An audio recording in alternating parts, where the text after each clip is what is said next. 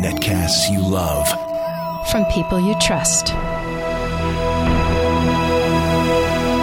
This is Twit. Bandwidth for FourCast is provided by CacheFly at CACHEFLY.com. What sort of future do you think we're heading for? How will we live as we slip into the 21st century?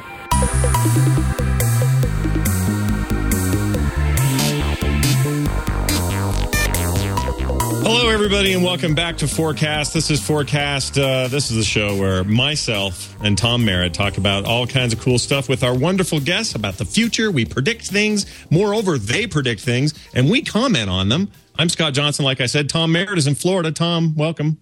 Hey, Scott. Thanks for taking the lead, because I'm in a strange world that has alligators and lakes and Mickey Mouse. You're worried you're going to wake up with like a kidney missing and a tub full of ice? Anything like that? No, that's Las Vegas. Here, I feel like I'm worried I'm going to wake up in a tub full of ice cream with like fairies feeding me something. Good luck with that. As I described on Twitter, Orlando seems to me like Las Vegas with a global replace of babies for drunks and ice cream for booze. Whoa. That is the analogies just run far and wide. I can't wait to hear all about your trip when you get home. But like I said, he's on a trip. He's at conferences tomorrow. Totally excited for him. But in the meantime, dang it, we have a show to do. We have FourCast to do, and neither rain nor sleet nor Florida will stop us from our appointed rounds.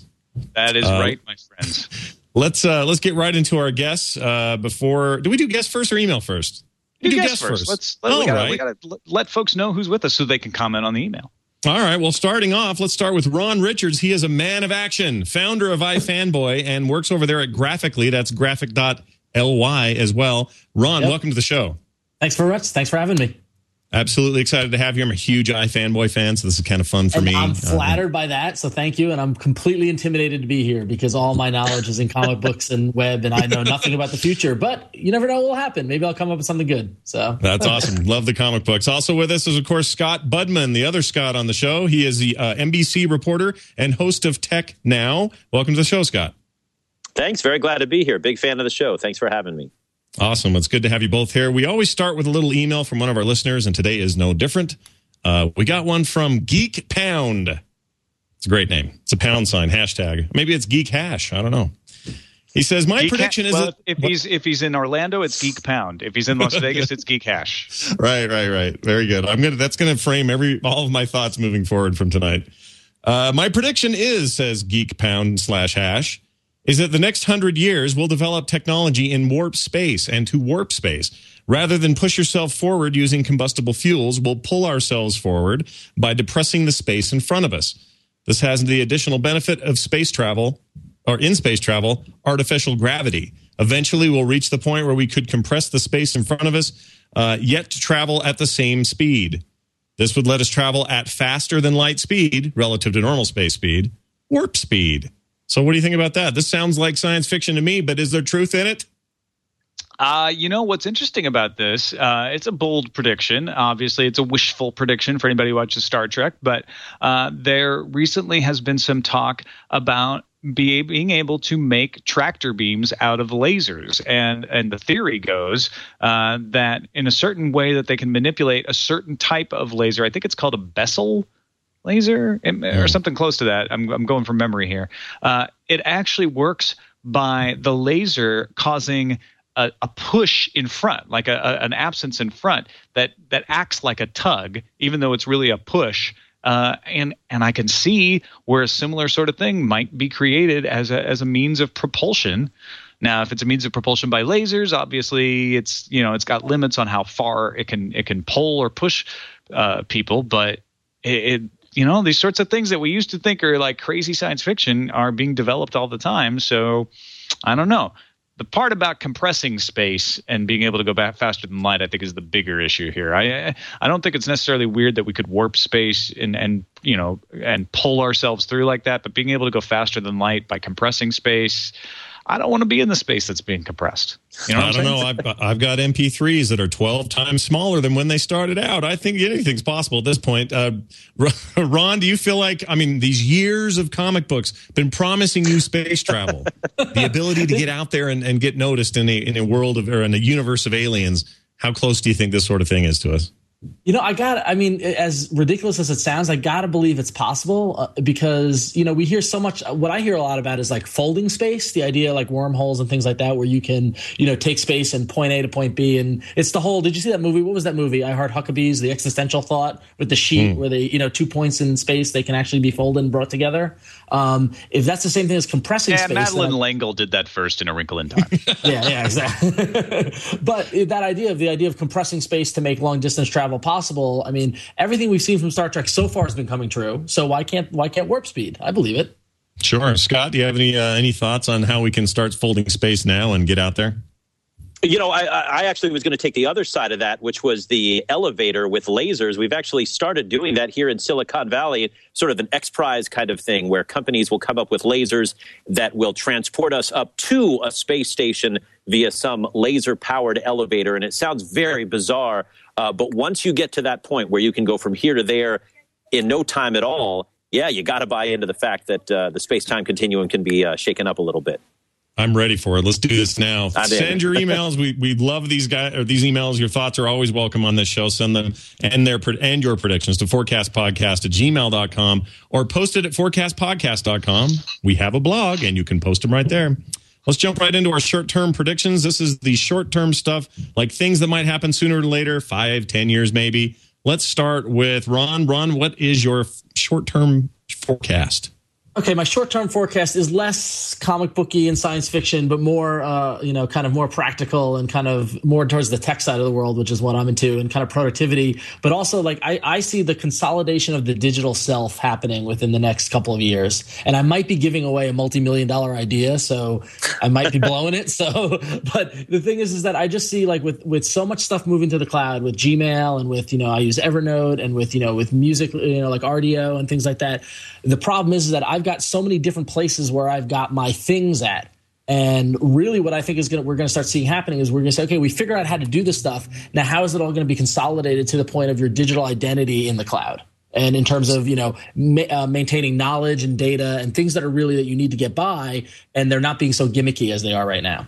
So it's interesting. We've on the show, it's come up a whole bunch of times, ways of taking what's in our heads, taking our identity, whatever that means, our experience, our knowledge, our memories, compressing that down, or not even compressing it, but putting it in some sort of storage, either downloading it to something or uploading it somewhere and having it as essentially a backup of who we are. And not even a backup, but a tool. Why I thought of this was because this past weekend I was actually up in Seattle. I was at the Emerald City Comic Convention, and I was working. I was filming, doing interviews for iFanboy and doing work for Graphically and running around. And this was the first convention where my phone and Evernote I was dead without it because I had all my notes, I had the locations of parties, I had phone numbers of people, all this sort of stuff. And I realized that, crap, without this application, I'm lost. But then my thought was, okay, but I've got applications all over the place. And what I really kind of see what the prediction, the real challenge of this is how do we make this so that my mother can use it and not have to, it's not such a novelty. Because now that's what I like about your prediction is you've applied some practical thinking to it. In the past, we sort of said, well, there's this existential idea of having our knowledge place someplace, and well, what would we do with it? We'd download it to our other bodies, or this was a way of sort of extending life for an indefinite period of time. But you have gotten down to the brass tacks here and said, look, I need to function every day. How can this help me get my job done? And I completely agree. We have so many little services and all these little tools we use, and there's no way to sort of consolidate them. It sounds like the best way out of that is to figure out a way to get them all to talk to each other. How do you get the companies to do that, though? How do you get people who are coming up with Evernote and great ideas that will evolve into even greater ideas in 5 or 10 years? How do you get them to sort of work together to say, let's just all hook together so that people don't have to go to 50 different places to get the work done? The problem with that is that it's somewhat anti-free enterprise because I almost think about and by no means am I advising communism or socialism or anything like this, and I don't want to get political, but the idea is that if there was one the challenges that we have with our entrepreneurial free enterprise system is that everybody is trying to make the fortune and everybody's trying to do what they can. And because of that, you get scattered kind of efforts. And if you've ever worked on data management, and some projects I've worked on in the past it's a nightmare to get one system to talk to another system and stuff like that. It's almost as if we need some sort of unifying body or unifying system or data portability, which I know you guys have talked a lot about in the past and on other shows and things like that, that would allow easy identity management to transfer through these applications to get them all to one kind of storage space, or we just go communist. So yeah, well, the problem is, do you allow it socialism? No, do you allow it to become a monopoly and allow a Facebook or a Google or somebody like that to develop this and gain a natural monopoly? All of our laws are against that, right? It's antitrust.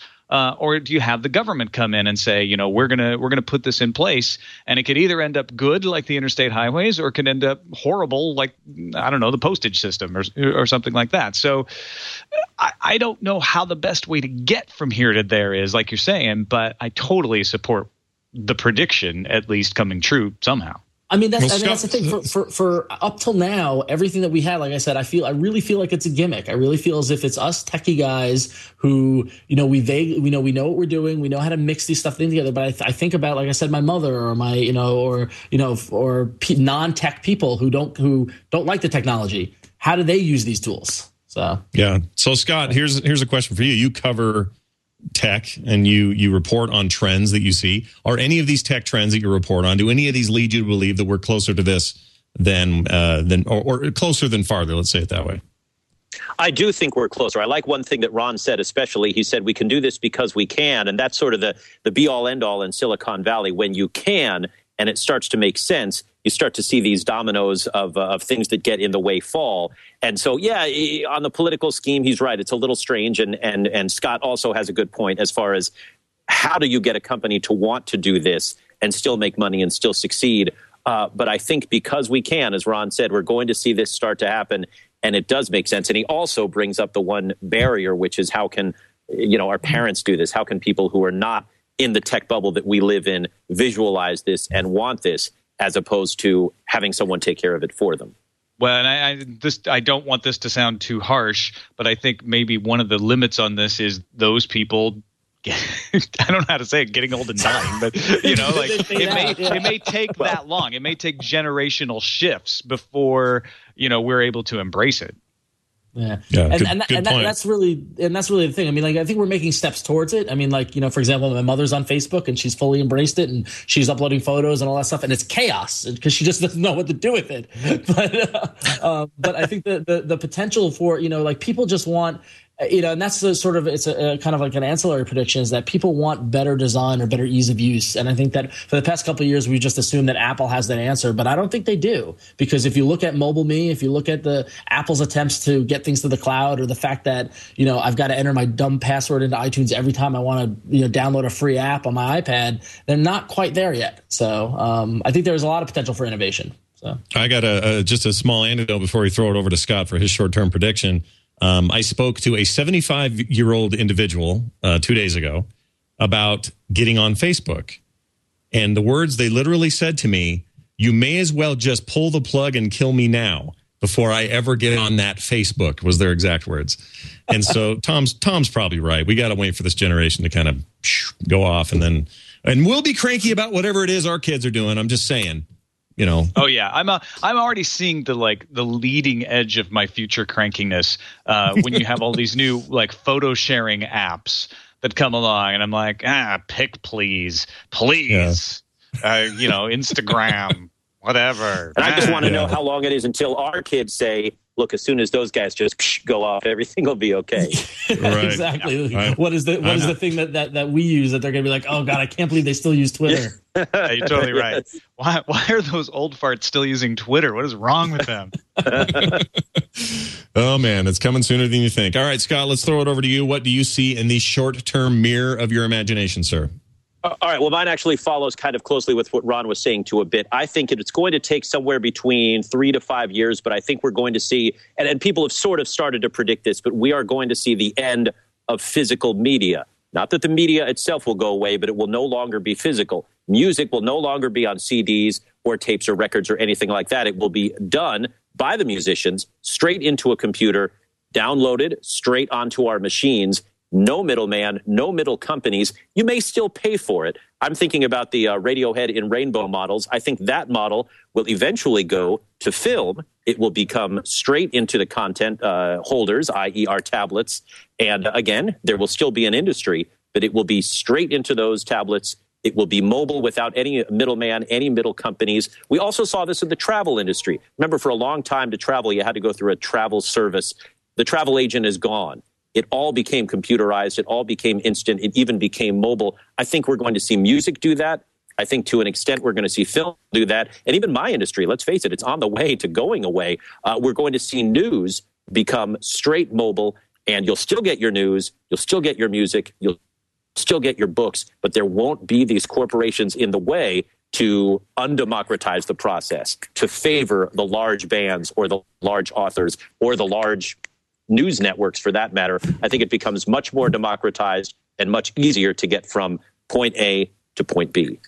I tend to agree with you pretty much in most of this, Scott. But I think there'll always be a collector's demand for physical media. It's sort of a small market, just the way LPs have survived, right? Because people kind of like it, but it's no longer a mass market. I think we'll see that for physical media still. But what boggled me just today, Japan's Recording Media Industries Association put out a projection that demand for Blu-ray discs, blank Blu-ray discs, will grow 412 million units in 2013, and it's up already 156% over last year.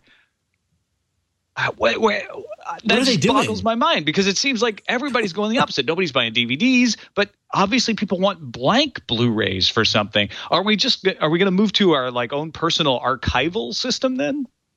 That's why I think it's going to take a little bit of time, and it's a good point, Tom. I think, yes, we're going to want really high quality, a la the Blu-ray for our big screen TVs that we're still buying. That's very legitimate. But eventually the quality is going to get to the point where when it comes to music, you won't hear the Neil Youngs of the world saying, these MP3s, they're terrible. And you won't hear the James Camerons of the industry saying, the technology on a basic DVD is terrible. We will, in a few years, have Blu-ray quality on our laptops, our tablets, our phones, whatever it is. So, yeah, take some time. Let's burn some discs for each other. We'll still collect some vinyl. That won't go away. It's just the actual making of the process that is going to change, so much so that it will be very high quality immediately from the studio to our devices. So this is interesting, because the idea that we could get anything we want on demand is very appealing to me. And I've kind of gotten over the need to have physical media over the last few years. I've really kind of embraced this idea that just stream it all to me. I'm fine with that. Does the middleman just become the guy who stores the media? In other words, let's say you're an independent artist and you've done some amazing music, and now you're not really independent in your future anymore. You're the artist. You're the mainstream hit maker, and you're still making your music. And the in-between for you is whatever storage company, person, whoever acts as distribution point to get that out to the masses. Does that become the one and only middleman, and we have done away with agents and lawyers and everything else in between? In your mind? I don't know if lawyers, there may still be a place for that. But yeah, and it's sort of like what Ron said, because we have the rise of cloud computing, we have a way to store these things. And obviously the distribution model is in place with a company like Netflix and those that will follow along in the Netflix model. But if you look at the travel agency, we really got rid of the agents in a very short period of time. I don't know what all those travel agents are doing, but let's assume that people who were the middlemen in, say, the music industry become, maybe the storage people or the cloud people or the people that are able to go to the bands and say, let me work with you or for you because I know how to distribute this and get it to the tablets and get it to people. And by the way, there will still be live music and there will still be live theater. It's just the actual physical, CD or DVD that I think will go away. Well, it's really interesting because actually you kind of hit right into my wheelhouse, because I do work for a company called Graphically, which is a digital comics platform. And what we're doing is we're offering comic books digitally, so that you recently, in fact, Lifehacker compared us to the Spotify of comic books. And what that allows you to do is it allows you to take out your iPad or take out your phone or go to the web and read, a comic book, on that device, no paper involved. Now, so the professional side of me is absolutely agrees with you. That's the direction we're going in. But I'm a comic book collector and I love comic books and I love having those books on my shelves. And I think that I think Tom's point to the collectible item, the collectible difference of getting a piece of media that celebrates that that type of content that you're enjoying, I think there will be a small subset of the audience that still wants that wants the deluxe release of that album or of that movie or something like that. But I agree with you that I do think it's going to go way downhill, and you're going to see problems like with the music industry. The record stores went out of business. Where's Tower Records? Where's Virgin Records? They're gone. And now they've been replaced by Amazon and by iTunes, and the same thing's going to happen in comic books. Same thing's happening in movies with Netflix, and I think it's the directions they go in. But I don't think we can obliterate the need for that physical item to put on our shelves. There's always that collector mentality. Like you keep saying, it's definitely that's going to take some time. But I look at my life now and I think, all right, well, 10 years ago, I would have collected every comic book, every collectible, whatever it is, music, whatever. I would have collected those things and felt good about having shelf space for it. And now I really just kind of want my Dark Knight, Frank Miller original run. I want to keep that somewhere. And I want to keep my Watchmen signed by Alan Moore. I don't really have that, actually. But if I did, I'd want to keep that. That would be really cool to keep. But generally, like the most of the consumption of comics, I really don't need to collect The Walking Dead. I'm happy to consume it month by month. Do it digitally. I still can sort of collect it in virtual space, and I'm okay with that. And I feel like I've gotten more okay with it over time. Do you think, Ron, you'll find yourself more okay with it as the years go by?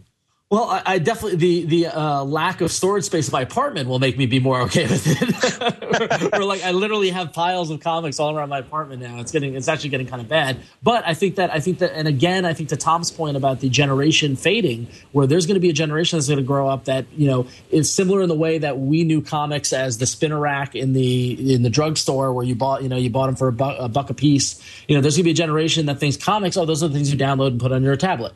And they're not even going to know about that collectible thing. But I think what will happen is that the industries will evolve to create some sort of premium thing or some sort of collector mentality of the digital piece itself. Because I think that's the thing that still gets to people. Everyone wants to own something. They want to belong to something. Curtis B has a really interesting point. In the chat room, he says he works in the ticket printing industry. Well, he works in an industry, and part of the job is printing tickets. He says single events are all going electronic, but season ticket holders still want that souvenir book of all of the tickets, especially if their team wins something in a year. You want that physicality. Yeah. Absolutely. I'll give you that, and that actually makes sense. And if there is still a collector's market, as there have been for vinyl, that's actually a good example. And even for comic books, you haven't seen the big companies and the big releases go vinyl all that much because there's not money in it. But you're right. There could be something in nostalgia, but it'll be a much smaller business than it is now. It'll also be a side thing. It'll also be for stuff that came out in a period of time that is from a day gone by in a way. So if you're a book collector, you're collecting that really hard to get Hemingway book because it was made at a time that was the way you got it. Now, is anybody going to be freaking out about, I got to make sure I have that vinyl copy of the latest, Soundgarden CD or whoever? That kind of dates me a little. I don't mean Soundgarden, but I was going to say Soundgarden. Good reference. Let's say Mumford & Sons Chains or Arcade Fire. Do I care in 20 years that I have an Arcade Fire CD if it isn't signed or something like that? No, I don't, because I bought it digitally to start with. They came in an era of digital distribution, and it feels like that's when that starts to shift and change, and we'll just have nostalgia for the stuff that came when that mattered, that it was physical. At least it seems like. And that's the thing. Admittedly, I have a collector mentality, and I approach these things, in the same way. And I was a big music fan, and I've got a vinyl collection. But for years, I was still buying the CDs, and I was ripping them myself. And then I didn't even realize, but in the past year and a half, I've stopped buying the CDs, and I'm downloading them off Amazon directly. And I haven't even given it a second thought. I don't know when. It was never a conscious decision. It was never I'm going to do this from here on out. It's just something I do now. I don't know. Yeah, so I've completely, for music, I've graduated to the cloud. So. Well, the movie industry is facing that same thing because people are not buying DVDs anymore. It just in the past 5 years, it just happened. And everybody predicted it, but it's kind of the weirder to see it happening where people just don't collect that stuff the way they did. Part of it was DVDs were new and you were replacing your VHS collection, but the other part is people just don't collect. That's why Ultraviolet is this effort by the movie industry to kind of create a collector's market digitally. And Ultraviolet will allow you to actually store the movies you buy in the cloud and be able to access them on any device and all of this stuff. It's a grand scheme. We'll see how it actually works out in practice, but they're trying to figure out how can we stoke that market and get sales going again.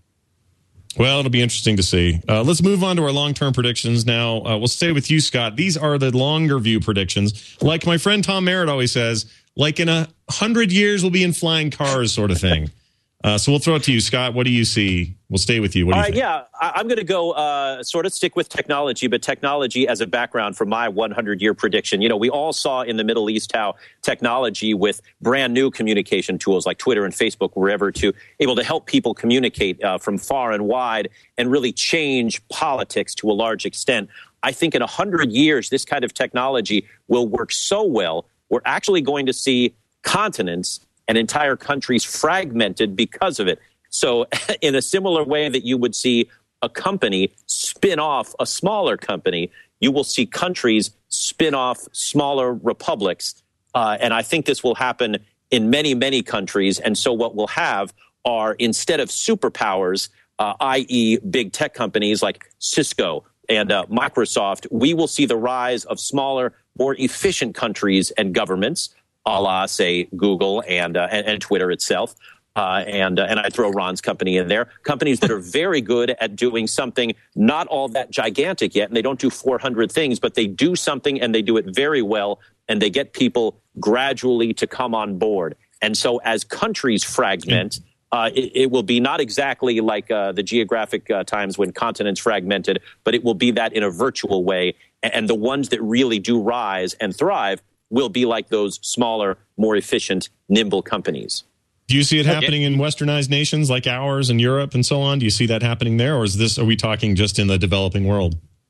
Well, I've given it 100 years, so I can sort of say, I think first probably in the developing world, but why not in large, powerful companies? You look at China, and it's one country. I mean, it's one physical body, but there are so many different ways. India is the same way. There is a caste system there. There may as well be different, entirely different ways of running these countries.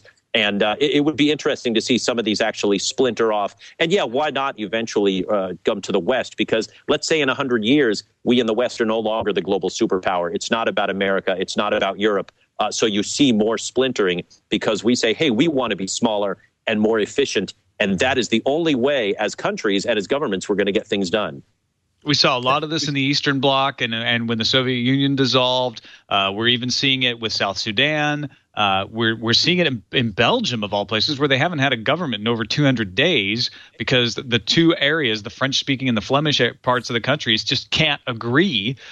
So I think there's a lot of evidence that this is already starting. This ball is already rolling that way. I do think the United States will be the last country to allow this to happen because we don't have those deep ethnic roots related to area, related to geographical area that you have in, say, Africa or Europe. But I don't think we'll be an exception. I disagree. I think I disagree, Tom, because like for years there's been admittedly crazy, but grassroots rumbling. I grew up in New York, and there was always the random nut who says that Long Island and the city should break away from New York State and form their own state. And I think it'll happen. Exactly I think we'll be behind the curve. That's all. Yeah. Oh no. But I totally see metropolitan areas like San Francisco, the New York metro area, Chicago, like the more dense ones, leading the charge to break away. I think that's kind of our state system is almost encourages it. I think it's going to happen sooner than you think. Yeah, and I'm not saying that this is all going to be for the positive. We've looked at what's gone on in some places in the Middle East, and we say it's a very positive use of the technology, and it's really democratizing things and freeing people that haven't been freed for a long time. By the time it gets to us, maybe it will simply be the division of politics, like Ron is saying, a big city that has warring factions because, on this side you've got Republicans, on this side you've got Democrats, you've got Tea Partiers over here, and we already know how to use this technology, so maybe we will use it simply to splinter off. And, in 100 years, we may wish that we went back 30 or 40 years and didn't do as much splintering. Who knows? Yeah, I have a feeling that we're going to regret some of that, but it seems like I always tend to look at the negative side of some of these predictions, and it seems like these are not, unlike splintering off a piece of a company, these often are bloody things. These are often things where a lot of people get hurt, especially maybe the poor or those who can't defend themselves or whatever. And it seems like, if Texas decides to go ahead and do a split, what will all those people in Austin do? Because they're just about as different, as you can be down there. And that's how my stereotype is anyway. But my point is, if all of these kind of splinterings happen, and they happen because of technology sort of facilitates a way to say, well, you think like me, so let's form our own nation here within this nation or whatever. It seems like we'd have to come up with some non-power vacuous way of saying that this can happen. Because if it's going to happen, we got to have a way for it to happen without millions dying every time somebody decides to secede or break off or form their own little group. And that seems really hard to me. Of course, we have 100 years to deal with it, and maybe we can figure it out in that time. We did a lot of crazy things in the last 100 years, so I'm not saying it's not impossible, but that kind of stuff scares me a little bit for the future of our posterity. What are they going to have to deal with when half of their state decides they want to secede and become the nation of Idaho or something? No offense. Right, I agree, Scott. I agree, Scott. Nor do I say this as a very positive 100-year prognostication. I say this as sort of 50-50. There will be in some of these nations a very positive use of this technology and a very positive splintering off and a very positive democratization. But because it is possible, because we can do this, it will not, in my prediction, all be used for good. And so, yeah, I kind of fear this prediction as well. Interesting. This is a good one. Any other thoughts over there from you, Ron? You got any way to save us with your superhero ideas from your comic books? Well, no, that's right. We'll need a superhero. Listen, Superman. Well, I save that stuff for my crazy predictions. I'll get to that. But in terms of my long-term prediction, I think mine is similar in that I think that when I was thinking about what's going to happen in the next 100+ years or so, I really see us as opposed in terms of expansion, and this kind of ties off onto the fragmentation. I see us going underground within the next couple 100 years. I really think that over that time period, we're going to be have expanded across the physical areas of this country so much and have done so much damage to the environment that we're going to see like a 12 monkeys almost like kind of environment where everyone's gone underground. Not because they have to, not because the solar flares and you're going to die, but because really it's the only way. As opposed to going up, we're just going to go down. I could see high speed rails being connecting cities, underground cities, and really leveraging a lot of the space beneath us. So that's my kind of 100+ right, so it's the Chud versus the sun worshippers. I look forward to that day. Exactly. Yeah. That'll be great. Ron, I hear this prediction a lot from a lot of people, and I'm not saying you're wrong, but the one thing you failed to address in your proposal here, how do we deal with the mole men? Well, that's the thing, is that we're going to learn to embrace the mole men because they're much smarter than you think. Wow. I yield to the senator in Florida. Nice job there, Tom. Good point to bring up.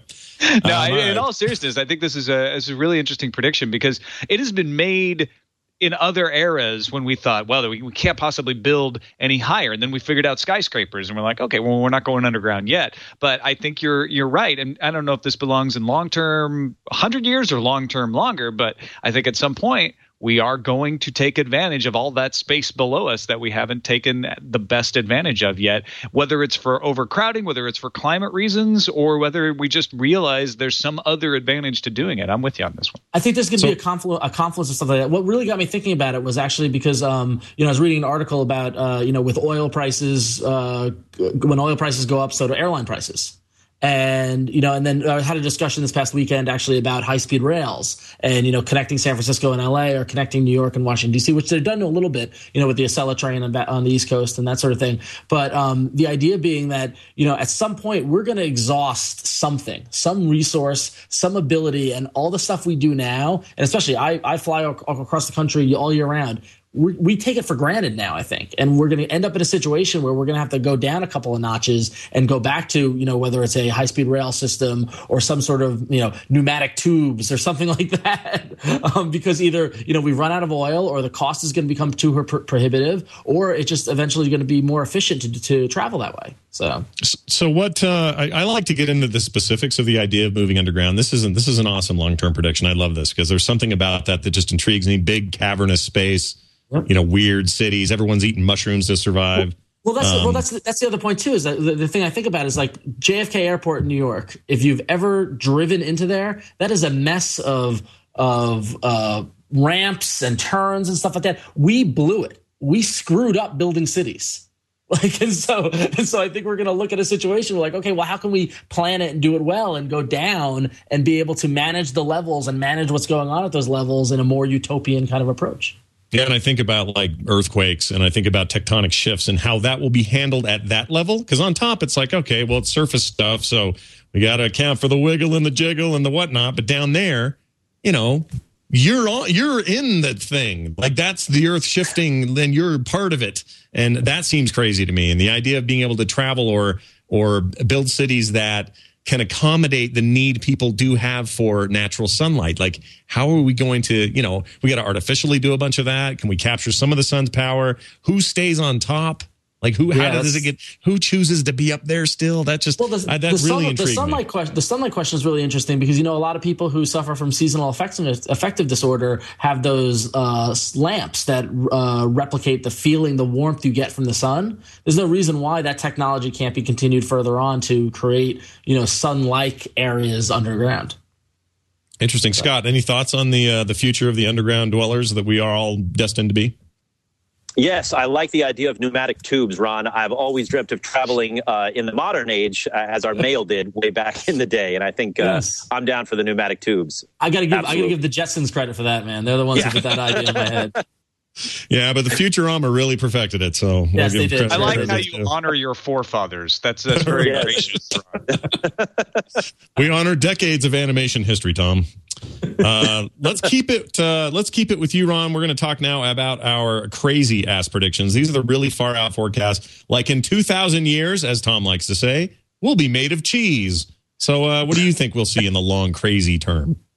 Again, I feel bad to be harping on the comic books and stuff like that, but that's what I live and breathe. And my favorite one is the X-Men, which features on human mutation. And I think that's the one we're really going to see. The crazy 2,000 years. You're going to see beings able to whether telekinesis and things like that come to fruition. Or one of the powers that I love is there's a character in the X-Men who can with some kinetic energy make a clone of himself and exist in two places at once. And be able to then absorb that clone and absorb all the information that clone learned. So I think we're going to see the human genome expanding in ways that we've never even imagined, allowing for amazing kind of powers and amazing different kind of abilities amongst humans. Okay, we can't let that go without you at least telling us what, if you were there, and let's say you were in this great utopian time of mutation, what do you want as your powers? What do you want to mutate into? I've struggled with that a lot, because telepathy is always that's the biggie, because you want to be able to read people's minds and then also suggest things and stuff like that. But I feel as if that's the easy answer. Teleportation is a cool one because you can travel long distances, but I don't see that. That's more of a I think of a science fiction construct than actually something that the human genome could actually evolve to. But I think that example I just gave of being able to spin off a clone of yourself, or be able to, and then absorb those memories and be able to be in two places at once, have different, not so much avatars, but actually organic beings that are technically you, that you can then absorb or, generate as you need to. That's kind of what I would like to be, so I could be doing everything I ever want to do whenever I want to do it. Awesome. The correct answer was invisibility, by the way. Right. Oh, well, there you go. Scott, any thoughts on what kind of superhero you might want to be if you mutated? Well, I was thinking invisibility, yeah. But it's interesting. In 2,000 years, maybe it's enough time for a crazy prediction. It's probably not enough time for evolution to occur. But given what we know with cloning and with the whole avatar thing, I think Ron's onto something. We may be able to self-clone and then be in two places at the same time and somehow change. Obviously, that changes everything if we can do that. So, yeah, I may choose invisibility. just for myself, but we have to think of what can we do if we are in two places at the same time. And that's open to everything. That changes the whole world in awesome ways. It would make my social life a whole lot easier right now, to be honest with you. Scott, I've gone ahead and chosen invisibility right now. So very good, very good. Hope that works for you. Who needs 2,000 years? That's great. I can see part of that cheeseburger still stuck in your throat, though. It's kind of giving you away a little bit. I would add this to you made an interesting comment, Scott. You said, sorry, I can't get over Tom's joke. That's pretty good. You said that there hasn't been enough time. 2,000 years isn't long enough for a major evolutionary jump to happen for us to become mutated to the point that we have maybe superpowers. But the idea has always kind of struck me that we, as human beings, have a way of artificially kickstarting things we didn't mean to. And through other methods and means, be it some biological engineering or through some mistake or error or through destroying our environment to the point that, we begin to mutate because the environment is pushing us to do so. Do you think that's possible?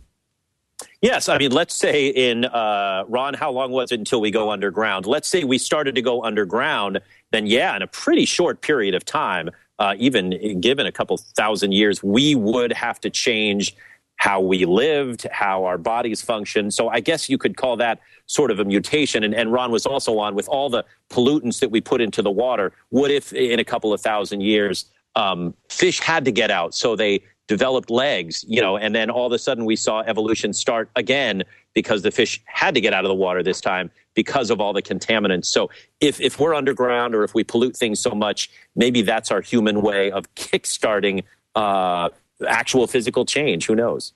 Ron, how do you know that these changes are good? Like, how do you know we're going to end up as with powers that can do good instead of evil? How do you know we're not just going to grow a third arm? And Ron, I don't. Yeah. I'm. It's funny because I'm optimistic, but you're right. That's a very good point. Is that because also the whole mutation and going underground is kind of like a more negative kind of thing, because I guess you kind of look to the stars and we're going to go up and we're going to go outward. But there's a good chance that if we're driven underground and then we further mutate, we will turn into the mole men. We need mutation regulation. That's right. And the politics, oy vey, it gets pretty crazy. Yeah. All right, well, and just like Heroes and Watchmen, we have gone, and Smallville, we have gone from superheroes to regulating superheroes. Absolutely. All right, let's throw it over to Scott for his his crazy predictions. Scott, what do you Crazy prediction. Well, I'm going to stick with the will we be made of cheese? No, we won't be made of cheese, but how about this? Science gets to the point where we discover that we humans are actually genetically exactly like, say, some kind of a beetle. And so we think, okay, well, we evolved from apes and that whole thing gradually happened. Turned out we didn't even realize it, but we are genetically identical to a kind of beetle. And so what we decide to do is, instead of assume that everything should be more like us, we look at beetles, and after all, don't they survive everything like nuclear war? So we start to take these beetles apart and figure out, how can we correspond their genetic likeness to our genetic likeness and somehow become more survivable? That's what happens in the crazy prediction. I love how specific this is. This is awesome. so you can if I just threw out the term robot friends, then that would be safe, and you're gonna, I wanted to go with something else. Well, the better question is it Ringo or George or John or Paul? Oh, yeah, I was going there. Very good. Very good. Outstanding. I was going there too. Boy, that is sad. All three of us were going to do that. The guy, because in 2,000 years, Ringo is still among us, so I guess it would be him. He's the one that survived. He is the beetle of beetles. Yes. His ability to survive. No, you make a very interesting. It is the crazy prediction, right? And what would that do to our sense of our species if we discovered that? Right. I just came up with the beetle at the last minute. What if it was that we were identical to, I don't know, the pterodactyl or something, and we were able to map the genome so specifically to find out that we were equal to something maybe that isn't even with us anymore. And so what would we do to try to improve ourselves based on that knowledge? But somehow to figure out that, wow, we are not alone. Even on our own planet, we are not alone. We turn on this gene and we grow a chitinous exoskeleton. Ooh. I like the sound of that. That's way beyond me biologically. I love this idea because the idea that we, they always say, well, our closest ancestor is chimpanzees, they say. And there was something else we were really close to, some worm. Anyway, I don't think this is this far off. I think we do get to a point where we're like, oh, well, look how resilient cockroaches are to, I don't know, dying in a nuke blast. Right. And maybe they can apply that to us and figure out how to help us survive the next nuke blast. It doesn't seem that crazy to me. I mean, we're getting to the point where if we're digging that far into different genomes, ours and the animal kingdoms and insects, why not be able to, extract some of that out, find out where we're similar, and then shore each other up, and maybe even give a little back to the bug. I don't know. Make the bugs more caring and more human-like in some weird way. Turn them into we'll share that. That's not bad. Not bad. We'll share. Awesome. We'll share our similarities. Awesome. I think he's right on, because like when they map the genome, like they make guesses for like wide sections of it. Like, aren't there like the number of different, and I don't know, I'm not a geneticist, I don't know this stuff, but aren't the number of details that are held? They within, make like, estimations. Yep. If you say guesses, it kind of. Yeah, I was just going to say, when you say guesses, it makes it sound a little less scientific than it is. But they do. You're right. They make estimations, and those estimations could have errors in. Yeah, no, exactly. I mean, and then we get into Jurassic Park kind of situations. But no, but seriously, there are gaps in the genome where I think that if there's some link between an animal that we're not aware of, or even like as we start, if we do space exploration and we find life on other planets, we find similarities between species we don't even know exist because they got mixed in a different way than we got mixed. And this is the stuff, though, that leads to what your future is, which is we're all mutated and we all have, hopefully we're shooting lasers out of our eyes and we have to wear fancy glasses to keep it contained. The chances are, we're going to have antennae and exoskeletons, and, we're going to ooze stuff from places we don't want to have oozing. And that worries me a little bit. We'll find out we actually do have tiger blood and Adonis DNA. Very good. Very good. I'm glad we got a Sheen reference in. That's good. All right. Well, awesome. I think the over-under was 40 minutes, so you got beat it. Yeah. Thank you. Nice work. You guys did great on that. It is now time for what I often call my favorite part of the show. It's not really true, but I enjoy it. It's our 4 questions. This is where we ask 4 questions of both of you. We do it rapid fire style. That means you don't have time to answer too clinically. You have to kind of go from the gut. Just let it all out. We usually ask if you're sitting comfortably. I'll start with Scott. I'm going to ask you, are you sitting comfortably, sir? Yes, sir. All right. Here we go then. Okay. Scott Budman, your questions are these. When the 4 horsemen of the apocalypse come, will they opt for motorcycles over horses? Yes, they will. Definitely. Right. Good answer.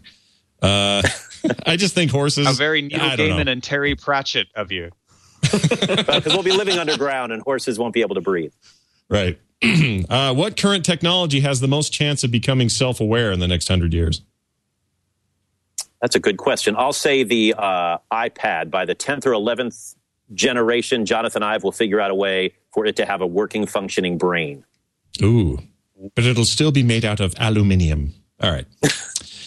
What major holiday will be outlawed by 2075? I'm sorry, did you say a major holiday? Yeah. Oh, all right. Major holiday. I will say Thanksgiving, and that's going to come sooner than we think. Some politically correct group is going to overthrow Thanksgiving. Okay, dang it. I love that one. Unfair to Me too. I'm a big fan. That's very sad news indeed. All right. Finally, for you, when will tracksuits come back into business fashion? In about 12 months, when the Silicon Valley has its next big round of IPOs, tracksuits are coming back. Awesome. They got to be black with white stripes. I'm looking forward to that. It'll be Mark Zuckerberg wearing a tracksuit at the Facebook IPO, is what I'm hearing you say. He'll be at the NASDAQ signing his name, tracksuit, and flip-flops, yes. Love it. All right, Tom, over to you, sir. Excellent. Well, yeah, as I was worried about my connection starting to get a little wonky, so I hope you can hear all these questions. Ron Richards, are you sitting comfortably? I am comfortable. All right. As comfortable as I can be. Then we will begin. Question number 1. Who will be the first member of the Glee cast to be elected to office? I'm Jane Lynch, because there's nothing that woman can't do. Right on. Good answer. And that'll be sooner rather than later. Yeah, that's like next year. I think that the correct answer is actually Brittany, because she's too hilarious not to elect were she to run. But Question number 2. How will the Mets one day become more important than the Yankees? When a horrific disaster, earthquake in the Bronx, levels Yankee Stadium and the Yankees go under and they're the only team left in New York. We're supreme. Sad but true. Question number 3. When the Android operating system proves to have been the first step to Google reaching self-awareness and enslaving us all, will you still be an Android fanboy? Hells yeah. I'm going to get one of those green little robot outfits and I'll mix right in with them. Absolutely. I welcome my Android overlord. Excellent. And finally, question number 4. What will be the last series of comics to be printed on actual dead tree paper? I'm going to have to go with Superman. The first one's going to be the last one. The first shall be last. Good answer. That's, you know what? I love that. I love that. There's some poetry to that. That's also a little sad, but yeah, I like that. Nice job. Well, great. You've both passed wonderfully. That means we've had another successful show. Can't thank you guys enough for being here. Thanks for being with us. We had a really good time. Oh, thanks for having me. This is awesome. I hope I didn't blow it. Yeah, thanks a lot. This is a lot of fun. No, you both were great. Ron Richards, man of action, founder of iFanboy and graphic lead, graphic.ly. Anything else you want to tell people about where else they can find you on the Webernet? You can find me on Twitter at RonXO and go to ifanboy.com, go to graphly.com, enjoy the lovely comics, and hope to see you all around. Thanks for having me. It's awesome. You betcha. Scott Budman, how can people learn more about you, find you more, listen to what you have to say, all that stuff? Gosh, people don't watch news that much, I realize, so let's go on Twitter. It's Scott Budman, and really, thanks for having me. This has been great. Well, it's our pleasure. Tom, yet again, another show's done. You did okay on America's Wiener down there in Florida. No offense, yes. Floridians. Well, it's either Texas or Florida. One of those two has to be what you're saying. I'm not sure which one it is. Just by looking out the window, I can't tell. I hope you have some great conferences tomorrow, and I really enjoyed tonight's show. And be safe on your trip back, won't you? Hey, and don't forget, folks, if you would like more comments like what Scott just made, watch the morning stream with Scott Johnson and Brian Ibbett. It is a fantastic way to start your day. Yes, morning stream every Monday through Thursday. That's at frogpants.com/TMS. Of course, for this show, you can leave your comments, send us your emails, all kinds of cool stuff. The website to visit and comment on is fourcastpodcast.com, or you can send us an email to fourcastpodcast@gmail.com. That's going to do it for us. We'll see you guys. Adios. But it's only 32 years away. Wait. Way.